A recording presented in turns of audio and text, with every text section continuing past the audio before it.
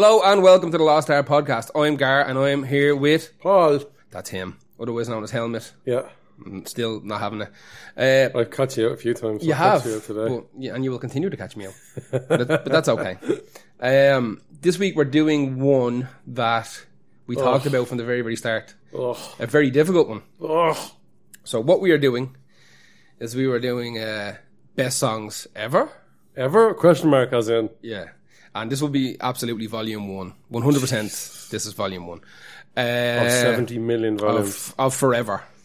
Forever's worth of songs. So I think when we were building this, we chopped and changed an awful lot. Jesus, yeah. I mean, I had one or two that stayed in from the start. Then other ones where I went, you know what? It's very difficult to know how to build this list. Favourite is one, best is another. Yeah. There's definitely a difference between favourite and best. Also trying to remember that although you've worn a song out, it still is the better one.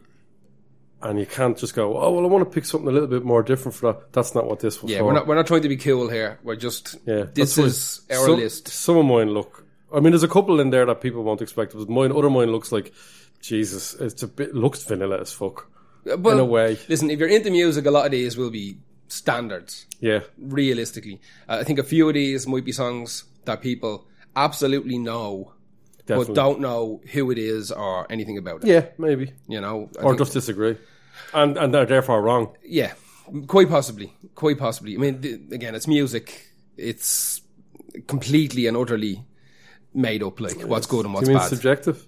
Not even subjective. It is and it isn't. Like, no, it's what's good and what's bad doesn't really exist. Yeah. It's, you know, that's why Spice Girls can sell out 80,000 people in a stadium. And a good they sold out the people. Yeah, exactly. But and then like a band that we would consider to be shit hot would struggle to get 100 people into a tiny room. You know, this is just, unfortunately, such is music. The way it go. Okay, so without further ado, Palmet, tell me, what is your first choice of best songs ever? The first one is possibly the best song of all time. A Day in the Life by the Beatles. 1967. To be fair. Best song off Sgt. Pepper, which is probably my second favourite, if not favourite. Revolver is mine, I think. Revolver is most people's favourite. Yeah, it's just a killer. The White Album and Sgt. Pepper's are ahead of that for me. Yeah. But A Day in the Life, oh Jesus, it's so good. It's the ultimate Lennon McCartney song as well, because they both wrote, well, they did that a lot, but they both wrote songs together, but this is one where they wrote two different songs. Yes. That were never supposed to really jam together. Well, I was listening to this again today. Obviously, I know this song inside and out, but I wanted to have a little refresher course of these songs. As you said, they're worn out. You know, the wheels are rotten on them. It's almost uncool to mention them when you're in the best songs of all time. Exactly. But like I said, favourite and best are very, very different. different. So I was listening to this today, and this is one of those big recording studio songs. Absolutely. The recording studio is a member of that band. And the producer is another member. Yeah. This is, you can absolutely hear what they're trying to do. And, like, how you could do something like that live. It's one of the most ambitious things. Yeah. It's bananas. You can hear... Oh, how you do it live now? We'll do it properly live. You can come up with some bullshit, we just make some noise where you glue the two parts together. But like, they get that effect will be extraordinarily difficult, because you can actually like hear and feel and taste the producer's fingerprints on this. Yeah. Where they presented him with a lot of this just gobbledygook fucking mad music. Yeah. And he went, fucking hell, lads, and started scratching his head. Yeah. I said, but not just that, they went, after it was done, they were giving them more like, we want this and we want this. And they were like, oh yeah, how, yeah, exactly. It's 1960 odd. Yeah. We've got fucking four tracks to work with. I love the story. I've read a lot of stories about people who were in and around the studio at that time, and they pulled them in and go, check this out. Yeah. And they were saying, this is it. This is the biggest change in music. Things are going to change after this song. This is madness. But genius madness. It's a weird one. I was listening to it on headphones today, and when I listened to it on headphones, I forgot how to experience that kind of later Beatles stuff via headphones, because it was around that era everybody started going mad for stereo. And it's not the stereo that we know and love now. Yeah. It's that batshit mad, like somebody singing in your right ear and there's just a drum kit in your left ear and they're having the best of crack. Squirrel behind you. Yeah, exactly. It's just mayhem. Like the panning is absolutely outrageous. Yeah. Like, it's all That's why didn't they release a mono version of them all as well for the purists? To be honest with you, I would be more leaning towards mono versions of songs that are super heavy panned. Yeah, I get you. I feel like... Do you think it's going to be overly... well, if you stuck that on vinyl now... If you stuck it on just a good pair of speakers in a room, you'd probably be fine. Yeah, it's just on headphones. I know, it can be a bit overwhelming. Sometimes you want to listen to a song rather than be in a scenario. Yes. In the middle of an episode of the Beatles. You're just attacked, yeah. Yeah. So, Jesus, man, this song... I mean, lyrically, it's grand. Lennon starts off talking about stuff in the newspaper. It's about the heir to the Guinness throne. Yeah. Tara Brown it is, yeah. Loosely at the start. I think they were friends. He was definitely mates with McCartney. And Lennon kind of knew him. And he was just plodding along on the piano, coming up the lyrics, and the newspaper was in front of him. That's it. That's just free-forming and just, mad. Your man who he sings it about was actually his brother, was a founding member of the Chieftains. Really? Yeah, so the Guinness family... Well, they're not the Guinness family. That's the Browns and whatever after that since then. Interesting. Yeah, I found that mad. The start of the song is beautiful. Yeah. It's just sonically sounds like... Well, now, can do all that now. But now, at the time, you're going along in this and, I mean, that could have been the whole song, realistically. Yeah, and then we get that big kind of wavy kind of crescendo that builds up. Like that, I always felt it went on too long. It's just a little bit too long for me, but I'm alright. Maybe it's because I'm used to it. Yeah. But just you're waiting for the boom, boom, boom, boom, and you're like, oh no, another. All right, and then another couple of seconds of this. But then Paul McCartney's own song within a song comes out, and it's pure McCartney, outrageous, and it's such a tonal shift. Yeah. Jesus, there's a happy little bounty thing. It doesn't really complement the other song at all, but it all works. It just works. We talked about this today. There's definitely a theme in a lot of the tracks that we picked where they seem to be multi-part songs. Yeah. Where they are that like each part could most certainly be its own song, but somehow, some way, they figured out a way of gluing these together, and they just work. I think some of the best songs of all time are now to be the ones that have many parts or shift in it. And now my ones just naturally are because I love that idea of that songs within songs, different parts to the songs in the songs. Yeah. But Day in the Life is one of the most ambitious songs of all times. It's groundbreaking, absolutely groundbreaking. He wanted a 90-piece orchestra for the end of it, and they were like, well, it can't be done. So there's obviously overdubs. Yeah. I didn't realise until recently that Mick Jagger, Marianne Faithfull, Keith Richards and stuff like that are in there vocal. Really? Yeah, they're in part of the choirs. Just whoever was floating around the studio or whatever, jump in. Or they probably called them, they were like, yeah.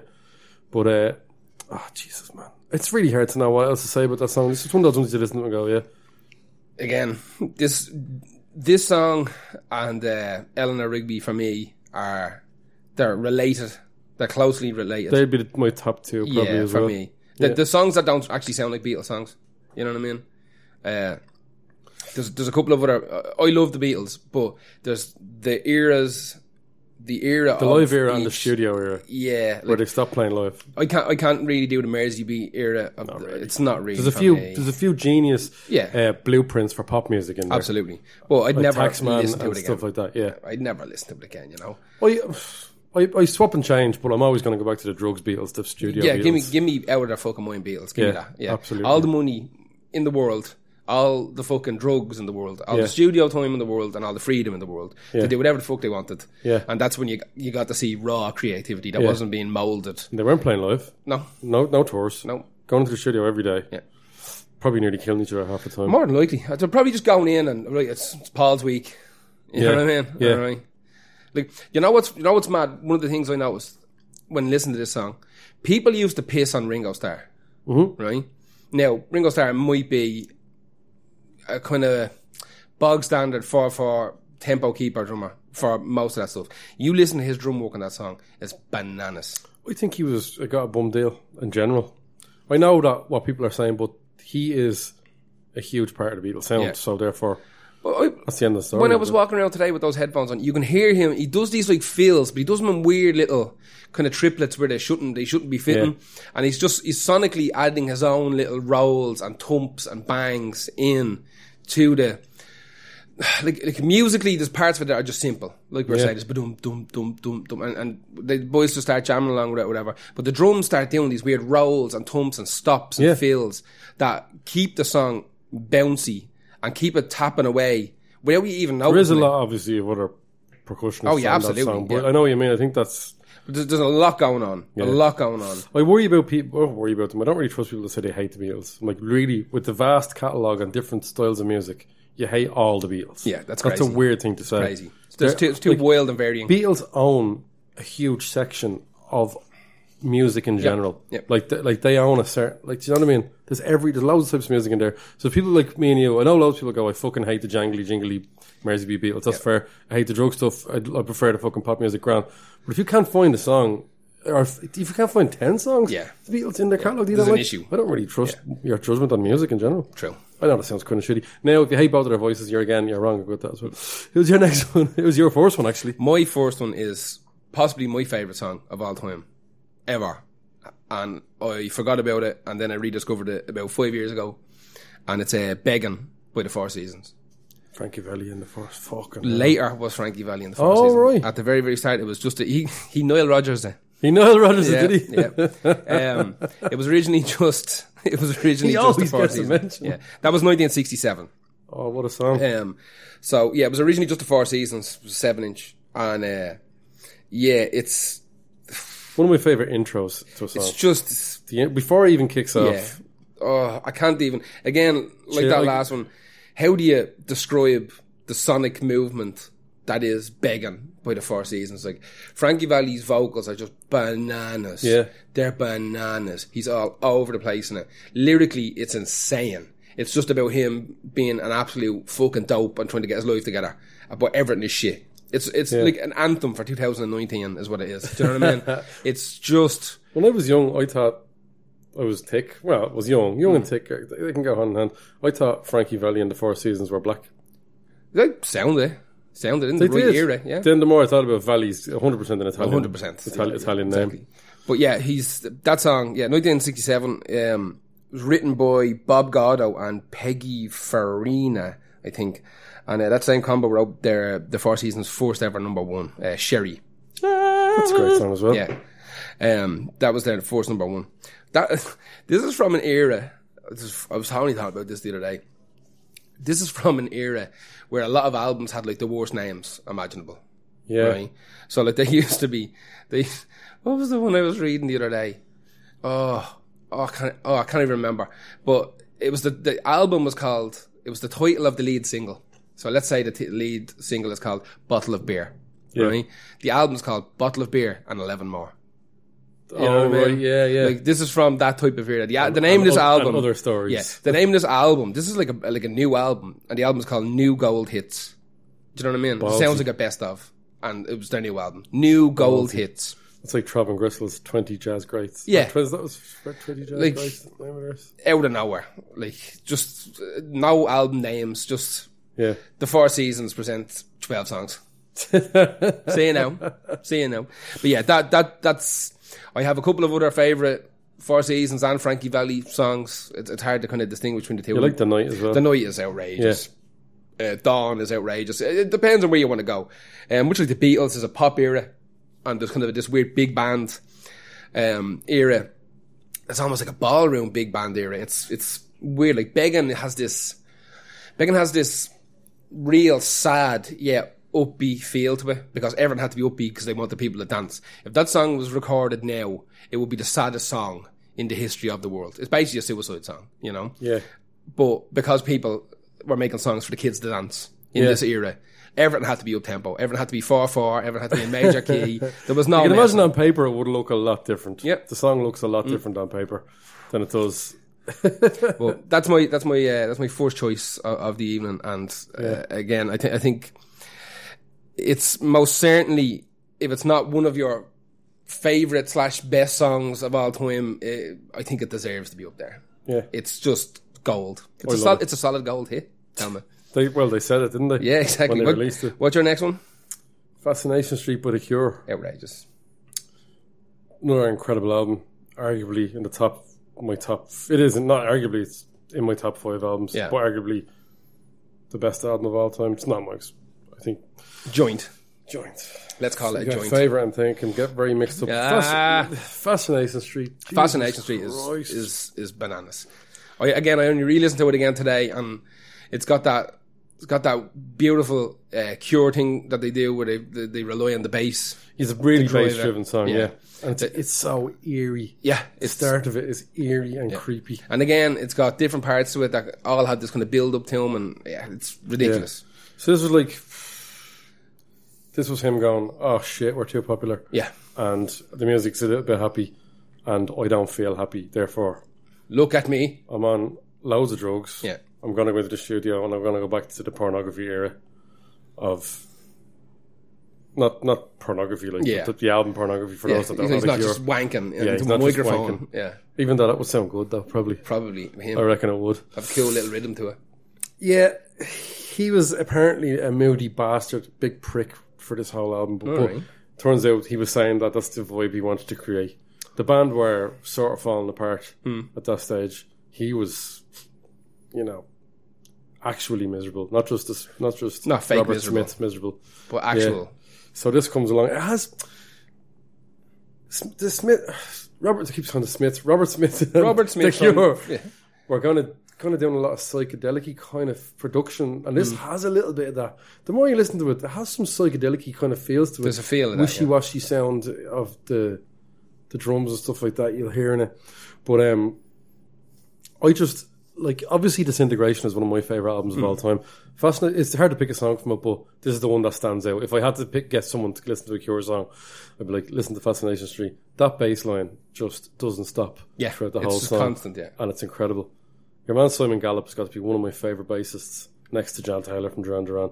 And Jesus Christ, it's just so it's dark as The Cure. Not as dark as The Cure get, because it's still quite a poppy song. Yeah, there's a drive to it in there. You can hear this kind of.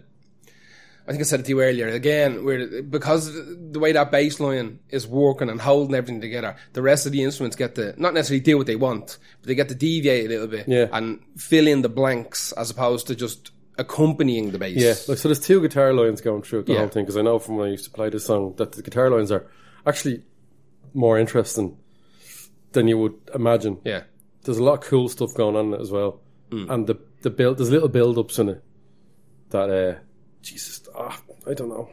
It's hard to not get fucking really lamenting when you're talking about these songs. It just brings back all the fucking memories of shit like that. No, it is. I don't know. It's a song I will always listen to because I'll always have that album on. Yeah. When I don't have that on from DJing, I'm probably going to play Fascination Street. When they played it live at Malahide Castle, it was unbelievable. Yeah. And it just, seeing it live after all these years again was worth it. Incredible. Worth the hold. So, if you're not a fan of The Cure, fuck off. What's your next one? My next one is an absolute stomper. It's a Minnie Riperton. The song is called Le Fleur. That's great. It's another song that rope-a-dope, so you think it's going to be something else. Yeah. The chorus comes in like, oh, what's this? Where the fuck did that come from? It's outrageous. That's from, she lived from 1947 to 1979. And her history is outrageous.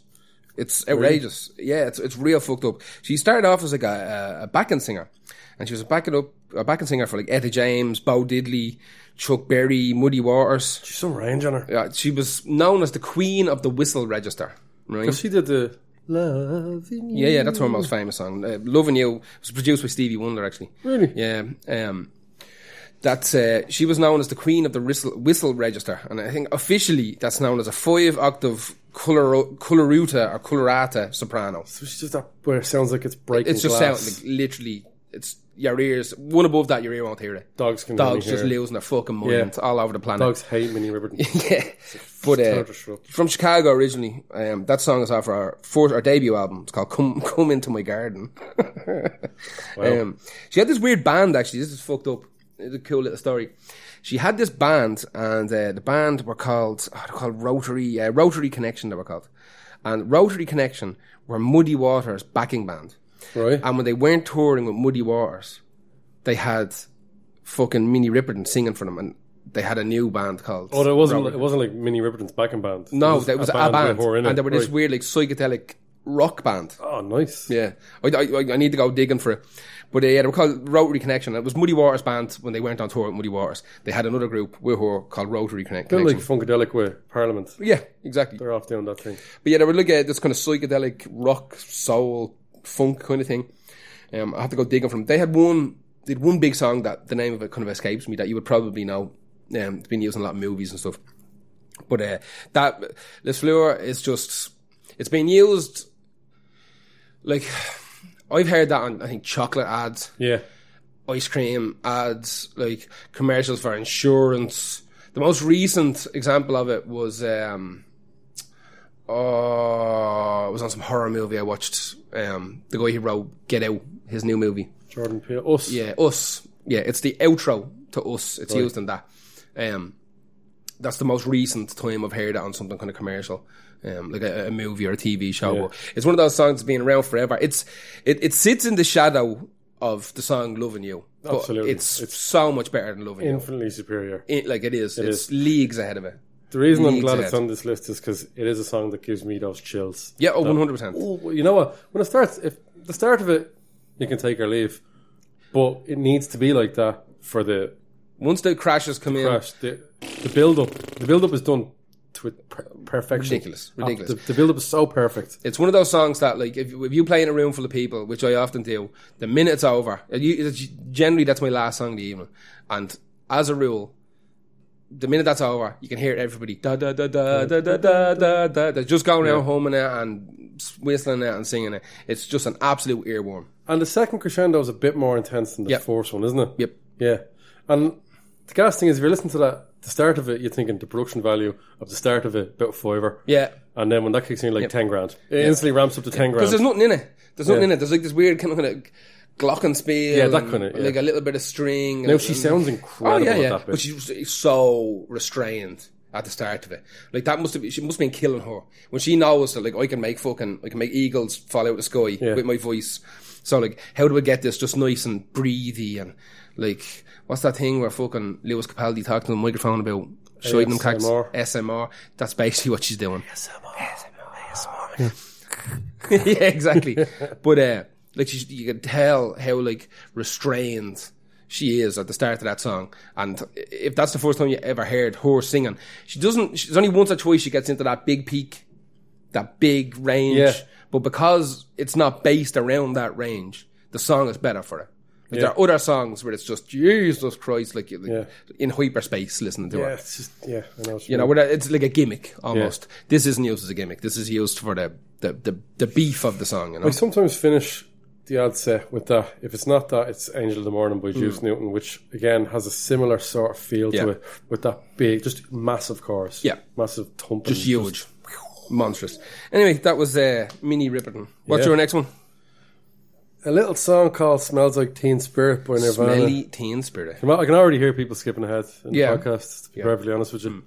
But I'm actually dying to hear you talk about this one now. It is one of the best. It's possibly the best rock song of all time. I think. I'm nodding.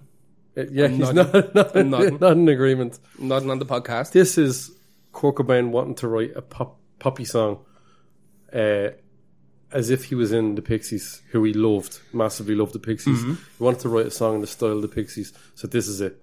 Now, we all know that the riff is Boston. More Than a Feeling by Boston, but sort of faster and more aggressive. And it doesn't. I don't think it naturally sounds like it's. If someone says it to you, when it's pointed out to you, it's pointed out to you. Yeah, obviously, yeah. But initially, I don't think you get that instant vibe off it. When this song came out first, it wasn't. It was the one that obviously launched Nirvana massively. Yeah. When it first came out, it had a few weeks where it was not doing much, and then the radios caught it, bang. Yeah. Everyone was into it. People that like pop music were into it. People that like jazz was into it. This is just a huge, massive song. It was a phenomenon, yeah. It really was a phenomenon. I remember, like, I would have been one of those Nirvana kids, 100%.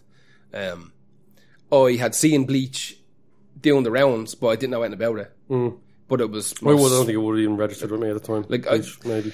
I think I'd heard fucking about a girl or something. Yeah. Somewhere somebody played me something off Bleach, but it never took to me because at that time there's a lot of bands like that. Yeah, it's one of those ones you go back to and go, oh yeah, Yeah. Nora. But yeah, Jesus Christ, when that album came out, when Nevermind came out, it was the end of everything. There was nothing was ever going to be the same again for music. No. Ever again. There are songs I prefer on that album other than this, but this song is perfect. You see, I don't know if there is. I think now there is, but this is the way I think about this whole podcast. If imagine none of these songs were released, and we found a CD with all these songs on it, Yeah. and you realise, oh shit, that's a Nirvana song. Yeah. That's their best song. You Yeah. think at the time, it's hard to know whether they've been washed and blow dried and re-dyed in your mind this amount of times throughout the years. This is the juggle between best and favourite. Again, it's if you go on to Nirvana Spotify, Cash Money, that's number one, right? So it's definitely the most popular, It is. right? There are songs that suit my particular musical taste better, even on that album. But I have to give it to you that Smells Like Teen Spirit is just... It's put together perfectly. It's recorded perfectly. There's not a single wasted moment in it. Yeah, there's and not. every single note and scream is iconic.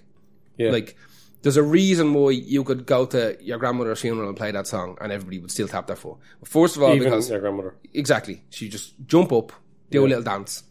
But it's like the way Metallica aren't metal anymore.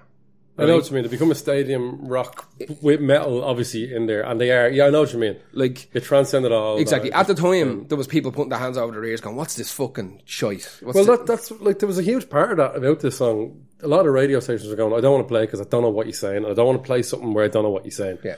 Some of it does sound unintelligible. It is. And just, you can't decipher what he's saying. And There was a lot of people that even when the reviews were saying, listen, it sounds like a great song. I couldn't tell you because I don't know what he's saying. Yeah. Who fucking cares what he's saying?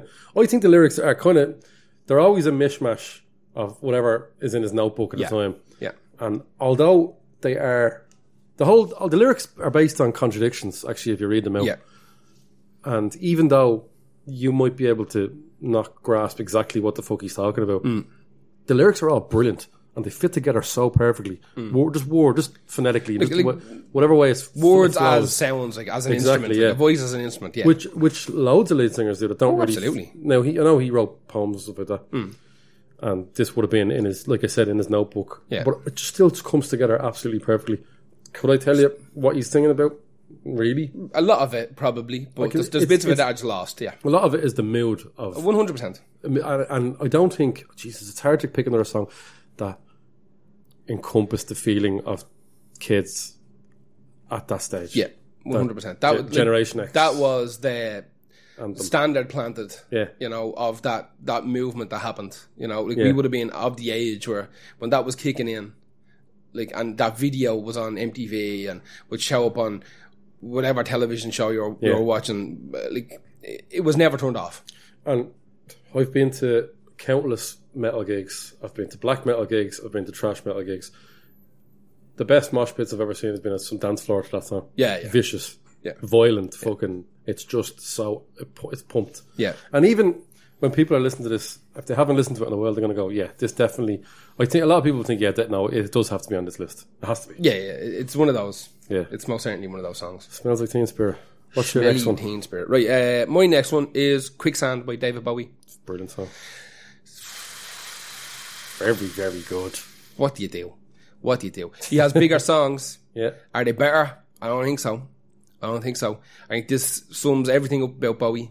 This is your capsule of Bowie. Yeah. There are songs that are more popular. There are songs that were bigger, more important, so on and so forth. Bowie's another one of those artists that kind of dipped his toes into a lot of different styles of music and genres. Yeah. I think this is Bowie at his most Bowie.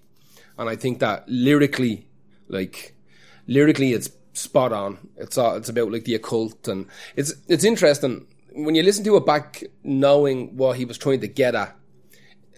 It's a lot of David Bowie's songs that weren't about being in fucking space were just nonsense. You'd only write songs that you could actually follow if it was about going to space. Or if you were on the same drugs he was on. Yeah. Because like I'm saying, there's a lot of songs written on drugs where it makes perfect sense to them. At the time. They're filling in the blanks to the song that aren't actually happening. Absolutely. And when they're looking at it afterwards, go, fuck it, we're going to the studio with it. No. Everyone gets name checked in this song, from fucking Himmler to Aleister Crowley. Like, it's just, it's across the board. I think from what I can make out about it, like, it's definitely an occult-based song, but it seems to be about dying and gaining the knowledge of the universe. Like all the answer to everything is waiting behind the veil of death. Yeah. And so he's name checking people that were interested in the occult who tried to pierce the veil of death while alive to gain this knowledge, you know? Cheating, you know? So you've got like stuff, like there's references there to like Himmler and like the Nazi occult programs and Aleister Crowley and his kind of... Does he mention UB40, which tried to rip a hole in the earth with utter shitness with absolute to see what they were? I think that UB40 wanted to see what hell was like. Probably. So they did their best to see. They ripped a fucking hole in the earth. Space-time continuum. That's how, and it's so wrong what they did. I was actually looking about this, looking at who's covered it over the years, and it's interesting. Dinosaur Jr. have done a cover of it. Aslan do great covers. I don't care what anybody says. My favourite cover of all time, which we couldn't put on our covers episode, Boyzone, is Aslan covering Boyzone. I'm telling you right now. I still forgot to listen to that. It's fucking outrageous. Aslan, Temple of the Dog covered it as well. Did they? Temple of the Dog covered it. Who played on it is... Temple of the Dog would have had to do a lot of covers if you think about it. Because they were still doing gigs. They still did the ad. Did they do the ad gig before Chris Cornell? Maybe. Yeah, maybe. The bassist from Uriah Heep played on this. And Rick Wakeman from Yes. Really? Played piano and keyboards on it. Bowie had whatever he wanted, didn't he? Well, yeah, he just put the call out. Send out the Bowie signal. Come on in and play on my song. Exactly. Whoever wanted a fucking crack on it, got a crack on it. Like, I find this song to be... actually, Seal covered it as well. Seal covered it. Yeah, he covered We love Seal on this podcast. We like a bit of Seal every now and again. This song is just extraordinarily dark for a Bowie song. Yeah. And it's off Hunky Dory, which is my favourite Bowie album. And Bowie fans will give me fucking grief over that because it's like the 101 Bowie album almost, you know? Yeah, it's just one of tell them to fuck off. Yeah, you know. Just say fuck off. Yeah, it's a bit like if you're into Zappa, listen to Apostrophe. Yeah. Because that's your gateway drug. I don't care, I love that album. More than the other ones. Yeah, it is better. I don't Tell care. me I'm wrong. Fuck off. Yeah. Yeah, that Hunky Dory album is just, it's fucking spectacular. How long is this song? It's a bit of a, is it I think it's maybe 5 minutes long. It's not super sounds like it's long. Got more going on. Yeah, because there's parts to it again. Like, you only kind of gets to the chorus in the last minute. Yeah. There's just a load of verses and bridges and nonsense, and then you get 2 choruses in a row and it's over. See you Pretty later. much. Good night. Wrapped up. Anyway, that was Bowie Quicksand. What's your next one? Up until maybe a few hours ago, it was a Tracy Chapman song. Was a Tracy Chapman song. What is it now, Helmet? My Lover. Then in the list I was like, fuck man, we have to do it. Pull the trigger. We have to do it at some stage. It's the song Billie Jean by one of the members of the Jackson 5. Is it? Yeah. Alright. Michael. I think it was Michael. It was Michael that did it, yeah. This is this is from Thriller, the biggest selling album of all time. That doesn't mean it's the best album of all time. And Thriller isn't the best album of all time. It's not even the best Michael Jackson album of all time. But this is the best song of the biggest album of all time, Billie Jean. This is just riffomania. There's so much going on.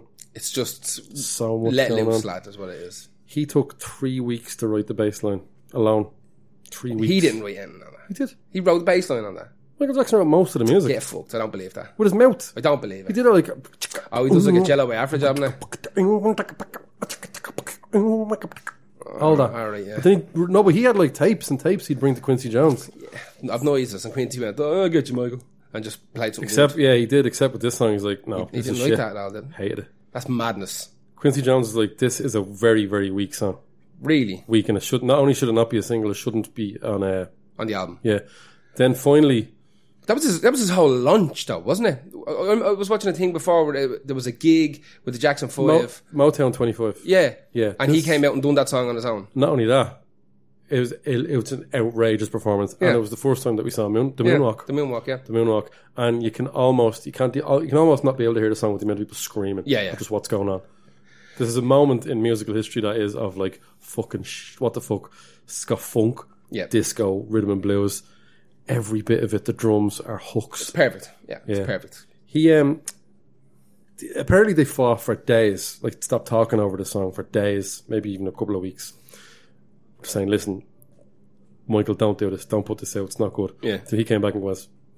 Then Quincy, I think, I'm doing it.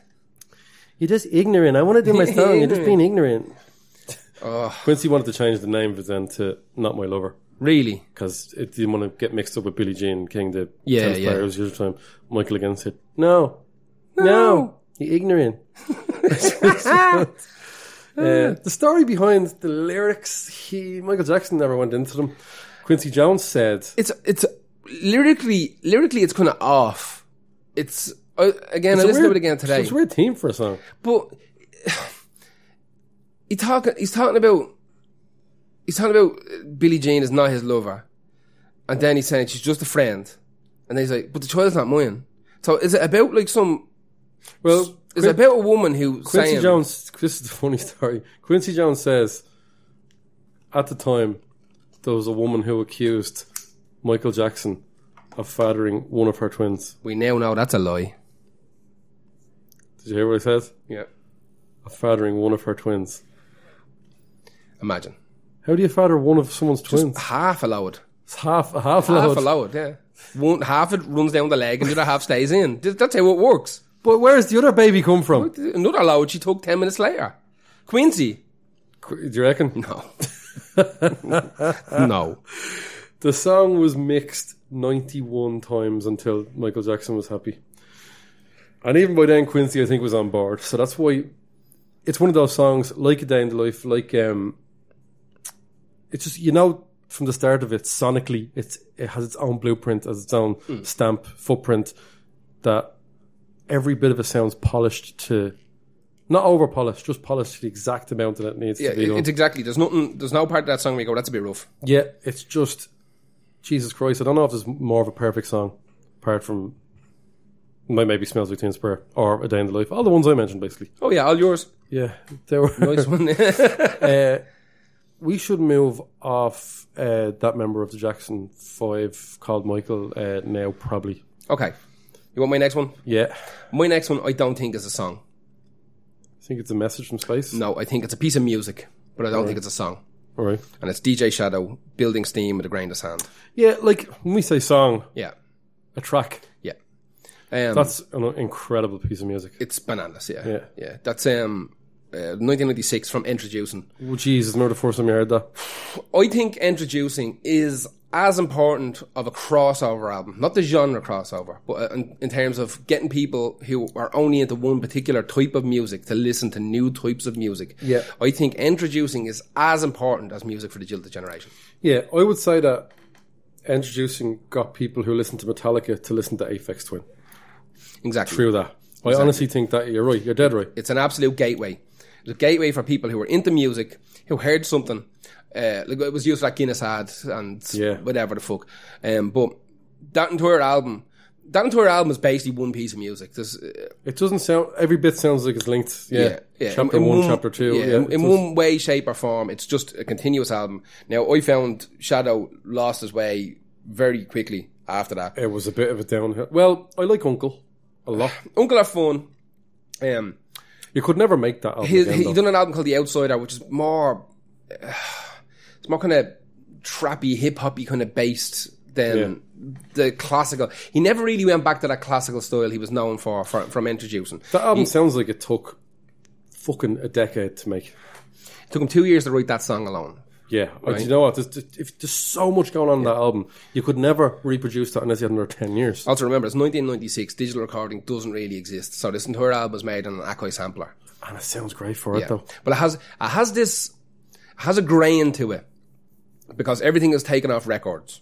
Right? Yeah. Every sample came from a record in his collection. Yeah. I mean, apparently he's known for having one of the largest record collections in the world. Yeah. And so everything that's the sound of his record That's collection. his record that's crazy, collection. Isn't it? That's him. What does your record remixing. Collection sound like? Introducing. This, exactly. So, because it was all done through this fucking Akai MPC or whatever it was, they have a particular feel because the fidelity of the recordings of the sample it was all right. It wasn't super. Yeah. So everything has this feel. And because of that, he's almost mastering on the fly. Right, yeah. You know what I mean? So, doesn't matter. Well, presumably got it mastered. Oh, yeah, absolutely. Would have been mastered at the end. But because everything's going through this sampler and it's all being treated in the same process via this sampler, everything starts taking on a particular kind of audio shape. Yeah. So that's why, like, he was obviously mixing it and mastering it and throwing it on the tape and messing on the desk and, you know, doing it properly. But that Akai sampler is that's the keystone of that entire album. The reason it sounds that way, and it sounds old. It does. Sounds like an old, like it could be genuinely from the 70s. Genuinely. But even the drums that he samples and starts using to lay beats behind some of these samples, like, they're fucking filthy. And some of them filthy. Some of them initially sound like they're not even working. Oh yeah, and then they are. Yeah, like in particular, the reason I picked this song is A, because I think it's one of the best songs ever written, but B, it's a beautiful example of what Shadow was capable of. Yeah, because when the drums in this song kick in, you hear another level of kind of dirty fidelity layered on top of what was already mixed and mastered stuff that he's ripped. And now he has to do it again, and he has to find a way to make it not sound fucking shite. Like, an entire album made from samples is a difficult thing to do. He was a radio DJ before this. Like, I don't think he really had a background in music making. I think he just like messing around. I'll be honest with you, I don't know an awful lot about the history of Shadow. I like the last... Rhythm got him. Yeah, exactly. Just like Paula Abdul said. Exactly. Oh, hang on, no. Gloria Estefan. Someone said the rhythm was going to get you. He got caught. His last album, I think it was called The Mountain Will Fall. And then he done an EP called The Mountain Has Fallen. And that's excellent. Really? That's really good. That has Nas on it, has a track with Nas, it has a track with Killer Mike, has a track with Danny Brown. It's him providing kind of hip hop backing tracks for rappers. And then he records it and brings it back into the studio and cuts it up and starts kind of fucking with it. And it's super. I think it's only 4 or 5 songs. But that to me will be the one after introducing literally his first and his last. There's a lot of dirt in there as well. There's a lot of stuff that I think he had a big following, and off he went, and he just banged out whatever he wanted to do. I went to see him in the Ambassador years ago, and it was him and like Cook Chemist or something like that. And it was one of those, they were doing this tour where they wanted people to bring in records. And the whole idea was you just threw records up on the stage. And him and Cook Chemist just doing like a 4-hour set of messing with people's records. They had a bag full of their own stuff. Sounds like a great idea. Zero crack. It was fucking shite. It was fucking shite. That's one of them things that could go very wrong. It went wrong. Incredible. It went wrong. There's some videos online because they done a big tour. And what they would do then, I believe, is that if they got something up good, that they discovered something cool, but they keep that for the next show. Yeah. So they had a couple of records that they were writing on the fly, songs they were writing on the fly, and then they would take stuff. Now, 9 times out of 10, they're just just scratching, you know what I mean? You do that with a recording of a fart on a record, you know. But it wasn't good, and I really wanted to see DJ Shadow, and I did, but I didn't get anything that I wanted out of it. I didn't get any of the songs that I wanted to hear, you know, none of them. Zero. I hate when you pay for an experiment. I didn't pay for it, it was fine. Alright, Grant. Well, you take your time to go. I was still sickened. Experiment that doesn't. I was still sickened. Anyway, that was DJ Shadow, Building Steam with a Grain of Sand off Introducing. What's yours?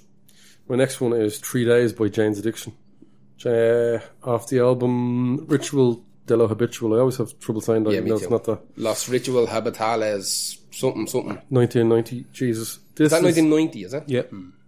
Everyone knows them for Being Caught Stealing. That's the Rope a Dope song. Yeah. Gets them into it. Yep. And all of a sudden, holy fuck. That album is... I feel about This Way album as some people... When I listen to this album, I think I hear what morons hear when they listen to Red Hot Chili Peppers. Yeah. I thought that today when I was listening to it. These are like a super advanced musical version of the Red Hot Chili Peppers. Yeah. You know what I mean? A talented version. Yeah. Now, I know Red Hot Chili Peppers had a good album or two. I hate them, but I don't care. Yeah. This is... When they were being reviewed, that's the band that would come all the time. Red Hot Chili Peppers. There's so much more going on. There's a lot more going on, yeah. They're just... this song is, Jesus, touching 11 minutes. Yeah. 3 days. You feel every minute of a helmet. Fuck off. You feel. I'm not saying it's bad. You just feel every minute of it. So 3 days, it has 3 parts. Loosely based on 3 days that he spent with 2 of his girlfriends Yeah, he talks about that a lot in the song. And that's the album cover, the famous album cover. Yeah. And made love 3 times, 3 different ways. Yeah. Right. He's kind of boasting. I couldn't do it. Jesus, be lucky to get one out nowadays. And a good sleep and a bowl of pasta afterwards.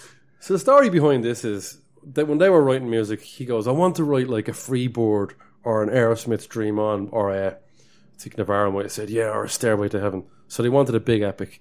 To me, that song blows all them songs out of water, including Stairway. This song is just the absolute jewel in the crown of... So, obviously I've spoken about Disintegration and OK Computer being my favourites. This would make the 3 best albums of all time for me.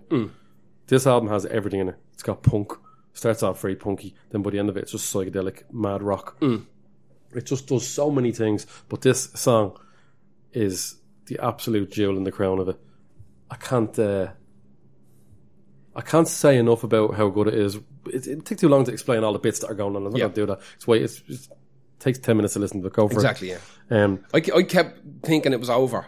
Yeah. Like, I might have heard the song a million years ago, but it didn't leave an impression on me back then. It wouldn't have been a single. It wouldn't have even been... It's just considered... buying that album, listening to that album. It's considered one of their best songs, but it's one of the hidden... Not the hidden ones. It's not going to ever get played on radio. It's nearly 11 minutes long. All done in one take. Fucking hell. Madness. That's the bit that still shocks me. That's bananas. One take, they did that. And that's why it's so raw.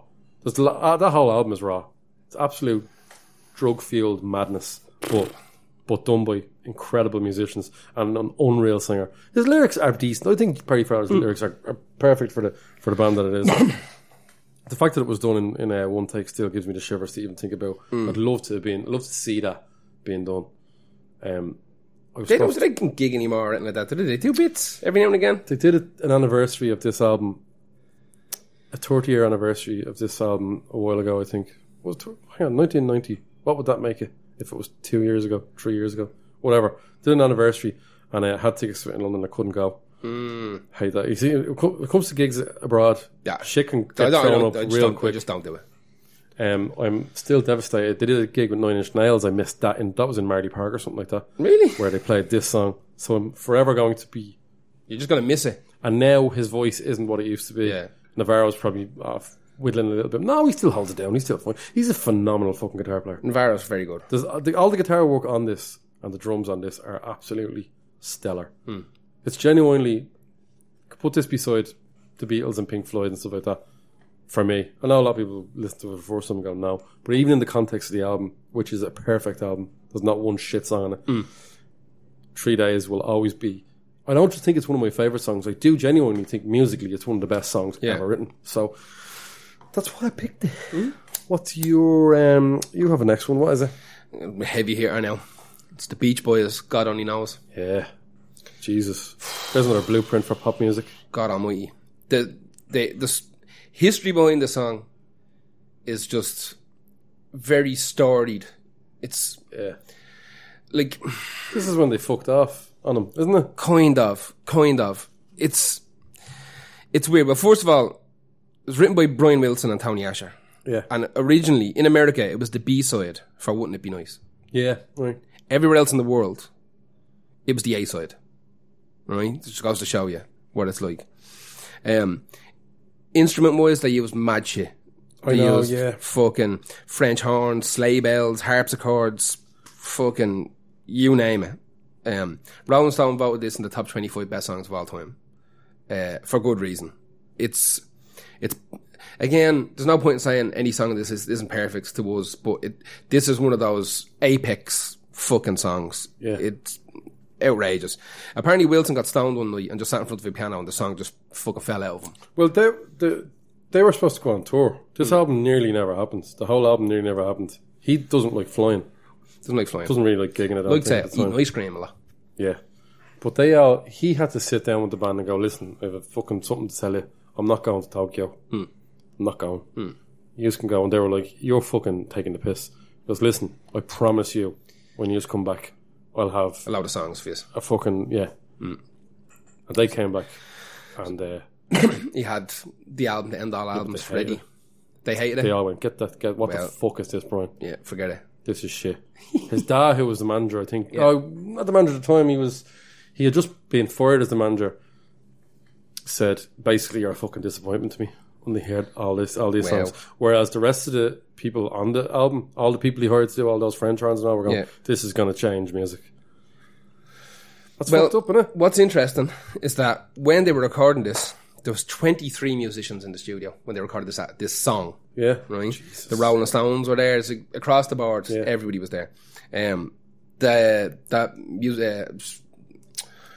Studio session crew, the Wrecking Crew, provided a lot of music for it. Yeah. Unusually, it's sang by Carl Wilson. Right. He was the guitarist. He was the musical director for the Beach Boys. But Brian didn't think his voice suited it, so he got Carl in. Got Carl to sing it. And Carl is the one that he got on with. Yeah. Best. One of the things that is important about this song is that the way they used the actual recording studio itself, the recording studio became an instrument. Yeah. Much in the same way we talked about the Beatles earlier, where they were messing with the technical ability of the studio.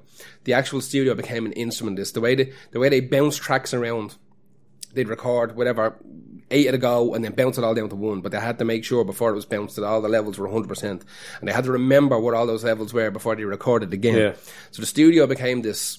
They were messing with microphones. They were messing with fucking the tape recorders. Opened the piano and up, hitting it with different fucking... They opened the piano and they duct taped the tops of soda bottles to the strings. That's what it was. To get that weird pling, pling, pling, pling, pling type of feel out of it. So they super glued and duct taped, like they cut up soda, like the tops of Coke bottles, and stuck them on the strings that they wanted. So it got more of a kind of harpsichord, percussive feel to it, and the strings wouldn't reverberate as much. Either. Like the song itself is just fucking... It's perfect pop, isn't it? Absolutely outrageous. Like, I find it hard to fucking describe. I don't think the album did very well initially. That album was, I think, one of those kind of forgotten gem albums. It was. The fans didn't like it. The Beach Boys didn't. I was just the Beastie Boys didn't like it. I'd say the Beastie Boys didn't. The rest of the Beach Boys I say that a lot, to be brutally honest. Do you say that? I love that Beach Boys song, Sabotage. God only knows I would love a sabotage. I can't stand it. It's fucking crazy that Pet Sounds, one of the most influential albums of all time, was just not at the time, wasn't very... Well, it was a departure for them. You consider that they kind of started out ripping off other artists and doing shitty fucking surf songs. And eventually became the force of pop music in the world. Like, and took their fans with them. Didn't lose fans from not doing surf music. No. Grew their fucking audience. When it starts getting picked up on the radio, people start to see, okay. 100%. Also, Good Vibrations is on that album. Outrageous. So that's a good pop single for them to hook into. Exactly. Good Vibrations is on that, isn't it? It is. Fuck, no. Could be. I can't remember. That album is Jesus Christ. The start to finish, it's ridiculous. But yeah, like I said, it's a B-side for Wouldn't It Be Nice. So Wouldn't It Be Nice has kind of... Good Vibrations, isn't it? It's Wouldn't It Be Nice. It's not I'm thinking of. Wouldn't It Be Nice would be their surfiest song on that album, I think. You know? They needed a bit. They had a little ooh, have a little bit of this, you know, and then hit them with the hee-hee. Because there's all songs about, like, being depressed on it. Of course it is. And they're like, what are you doing, Brian, singing songs about being sad? Yeah. And he's like... Just because we're in California doesn't mean... Yeah, we have to be happy all the time. Also, I'm fucking miserable. Yeah. Absolute state me. Yeah. Anyway, that was the Beach Boys. What's your next one? This is my last one, I think. Your last one, yeah. Okay, yeah. This has got to be the oldest song we've ever done. 1939, Strange Fruit by Billie Holiday. Goddamn. Scary fucking song, man. Terrifying. Talking about fucking rotten flesh falling off bodies and shit in it. Yeah. Like... I didn't know about this song I knew obviously Billie Holiday didn't write it. No one wrote songs back then really. They had songwriters and they had singers and they had producers and they had session musicians. Like Nicki Minaj. Whatever happened, yeah. I didn't know this song was written by a white fella. Really? It was a poem. It was a poem by Abel Meeropol. Alright. Jewish kind of activist poet who was at the time just going, all these lynchings and this racism is absolutely completely out of hand. Just absolutely completely out of hand. So he wrote this. I think he shipped it around to make it a song and nobody was interested in it. So he wrote the music himself and he gave it to Laura Duncan. It somehow got performed then, I think, in was getting performed all around America. It finally got done in Madison Square Garden. I think it might have been Billie Holiday's manager or one of our friends said, "You have to hear this, and you have to do this song." So she heard it, went, "Right, we're doing this song." Brought it to I think she was with, I'm going to say Capitol. She was with Capitol Records. I'm not 100% sure. Could have been. No, Columbia. She was Columbia, and she said, "I want to do this song." And they went, "Yeah, you can definitely do that. You're not doing it with us, though. Have the best crack somewhere else." And the producer said, "Oh, again, I'm not touching that with a fucking barge pole. Absolutely not going anywhere near that." So she got a 1 day let off from the studio to go and do it somewhere else. But thinking in their head, they were thinking, right, if she does this and it gets massive, she's still our artist. Yeah. If it falls on its arse and people hate it, we nothing to do with that. Yeah. That's nothing to do with us. Yeah. So it's also one of the only jazz songs I'll ever pick. I'm not a big fan of jazz. You know what? That's a stupid thing to say. Not like reggae, where all reggae and ska are shit. Jazz is different. It has so many facets to it that this is the kind of stuff I would. Lyrically, it's dark as fuck. Jesus Christ. Yeah. Southern trees bear strange fruit, blood on the leaves, blood on the rue, black bodies swinging at the southern breeze, strange fruit hanging from the poplar trees. Yeah. Ugh. Hairy as fuck. Jesus Christ. That song has the grain of that song, like the patina of it is almost as important as the actual music. Like when it comes on and you hear the crackle and pop and the noise. Exactly, it has to be that old. Yeah. And Nina Simone did a brilliant one as well. Yeah. It's arguably on par. Some people prefer it, Grant. I picked this one. It's the original, not the original song, but the original recording of it. Yeah. And apparently I think when she wanted to play this live, she was still, because of the whole story with the song, she was terrified of it causing uproar when she played it in clubs. So what they would do is she'd play it last. Oh, get ready to leg it. Get ready to leg it. But she also wanted it to feel dark, so all the waiters would have to stop serving. The bar closed. All the lights went out except for one on her. Christy Moore job. Yeah, absolutely. Christy Moore. Christy Moore, yeah. Fucking hell. Morrissey. Then she sang it and then gone out. Peace out, drop the mic. Peace out. That song is being covered. But like I said, Nina Simone. Everyone, yeah. UB40 tried to kill the world. You were mad for UB40. I picked one song in the thing. But you've talked about them twice in this podcast alone. Yeah, I hate them. But they covered it. Jeff Buckley, Susie and the Banshees, and then of course it's sampled on Yeezus' album. Yep. That's the Nina Simone, I think, one that's covered on that. But Strange Fruit, when you hear it, it's hard to get away from how horrible and creepy it is. Yeah. And it's protest song, yeah, it is. It's a terrible song in its theme and content. Yeah. But it still, for me, goes down as this is what music is for. Oh, absolutely. This is what music is for, and it definitely is in my volume 1 of the greatest songs ever written. Also, let us point this out. Volume 2 doesn't mean that volume 1 is better than it. No, we're just continuing on. Yeah. Right? We've only got tiny little brains that remember so much. After this, we're going to walk away going, you know what would have been better. Yeah. So it's not. It's just the first collection. Yeah. We're going to have to do a whole podcast on like best fart noises just to reset the brain. Exactly. Yeah. And just then come back into it. Like there was a full day's research in this podcast for me. Yeah, there was a lot of it. And just even listening to the songs over again and trying to... I try to listen to them, especially stuff like Smells Like Teen Spirit and At the End of Life, with fresh ears. As in, if I had just found this CD, I tried to put it together. If I had just found this CD, what would I be feeling? And so Strange Fruit would be one of the ones I would have listened to over the course of my life least on this. But I still, because it's not fucking easy to listen to. Of course it's not. It's not something you stick on in the car. It's not something you stick on a sunny day. It also sonically doesn't match 99% of the stuff you're going to listen to. It's much lower because it wasn't fucking mastered. Yeah. Any version of you get is it all works weird. It all works for there's certain magic in all these. There's a certain amount of things that happened during the recording of all these songs that was magic. A certain amount of luck maybe as well. Yeah. But you have one left, don't you? I've got one left and I'm doing it. I'm doing it. And it's Paranoid Android by Radiohead.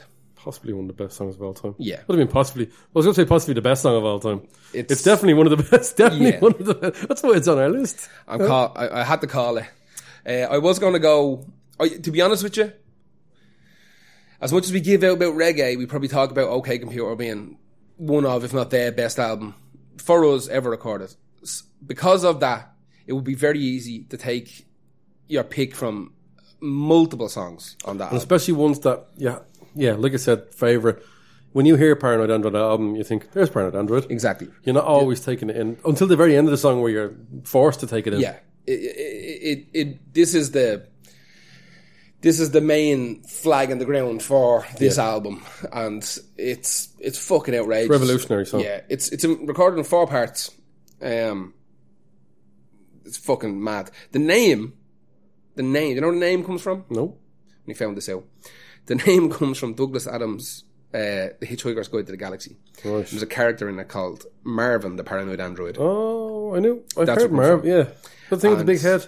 I think so. I've never read that shit. I watched that. I'm not into it. It's too nerdy for me. Too British. It's too British. It's too British, and it's too close to fucking Doctor Who for me. Yeah, I can't do Doctor Who either. Too British. No. Some things, you know what? Red Dwarf is the furthest I can go. That's it. Shields up after that. Once it becomes too British, funny. The music or the humour becomes too Britishy, and I have a hard time with fucking the nights you say nah and all that shit as well. Like, Monty Python. Yeah, I have a hard time with a lot. I don't with that because it's surreal. Once it's surreal, I don't mind. Yeah. I do all day surreal. Anyway, but yeah, this was the lead singer of OK Computer in 1997. The song is in 4 sections. The original version of the song was 14 minutes long, and they cut it down to like 6.5. Yeah. You know what? It wouldn't have been amazing at that length. I think on that the leak that they're now selling. Yeah. There is the big joint versions of it. It's not just parts, or is it actually thrown together? No, that's. I think there was like 60 or 70 mini discs recorded, and X amount of them got stolen and leaked. So we don't have the whole picture. But somewhere in those studio kind of live recordings, there is the framework for that 14-minute one doing the rounds. The album, including this single, was recorded in Jane Seymour's mansion in Somerset. Jane Seymour from Live and Let Die, East of Eden, so on and so forth. The actress. Yeah. They took her mansion. And at gunpoint. At fucking... I don't think the lads from Radiohead have guns. And anyway, Tom York's got Gamio, he won't be able to shoot straight anyway. The first version is 14 minutes long. It's been covered by System of a Down and Weezer in the past. Hang on, System of a Down covered Paranoid Android. Yep. I have to find that. Yep. Weezer version can fuck off. They probably just tried to copy the exact thing. Apparently, that's what I read online, that the Weezer version of it was not very well received because they just played it. But they're not a good covers band. They're not a good band. Well, I don't like... I've said it before. Yeah. I don't like Weezer. It's fucking too nerdy and geeky for me. And I don't mind nerdy and geeky stuff if it has an edge to it. College radio music. All their covers are fucking just by numbers. They just do it. By numbers, just do it. They never throw any kind of pizzazz into it. Well, they can barely put their own stamp on their own songs nowadays, so... Yeah. Don't get me wrong, I'm not a big Weezer fan, but they definitely have a lot of songs that are fucking great and fun and whatever, but I wouldn't be... I'm not doing backflips on it. There is 2 people I would never have thought covered this song. System of a Down and Weezer, covered it. There's recordings of them doing the round somewhere as well. I don't think they're studio recordings. They could well be live ones. I'm not entirely sure. La la la la la la la. Yeah. Apparently, it took the band a year and a half to learn how to play that song live. A year and a half. I can well imagine that. Yeah, I've seen live footage. I love Radiohead. Oh, yeah, I've seen some shocking versions of this live. I'm going to tell you straight up now, I have never, nor will I ever go and see Radiohead live. I won't do it. They played it really well in Dublin. They did.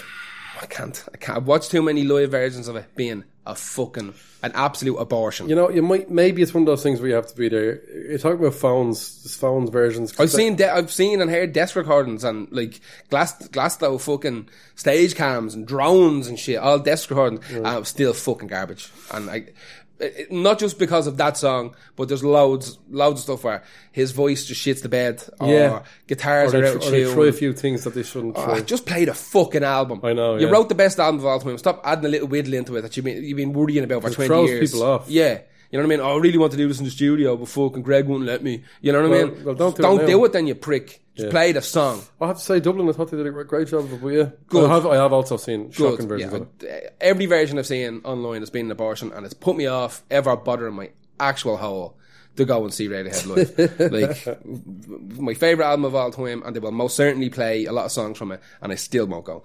But for me, Paranoid Android, it's just an emotional roller coaster of a song that changes directions. It changes directions in the way like Bad Brains changed directions, where like tempos would just on a dime spin. Yeah. And there might not be any lead up to a whole kind of big changeover.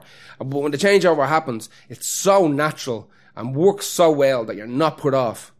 And you're, like when you've listened to the song a million times, like we have, you still welcome those changes. Yeah. And you can't wait for the next bit. Because everybody has their favourite bit of Paranoid Android. You know, it's like a novel.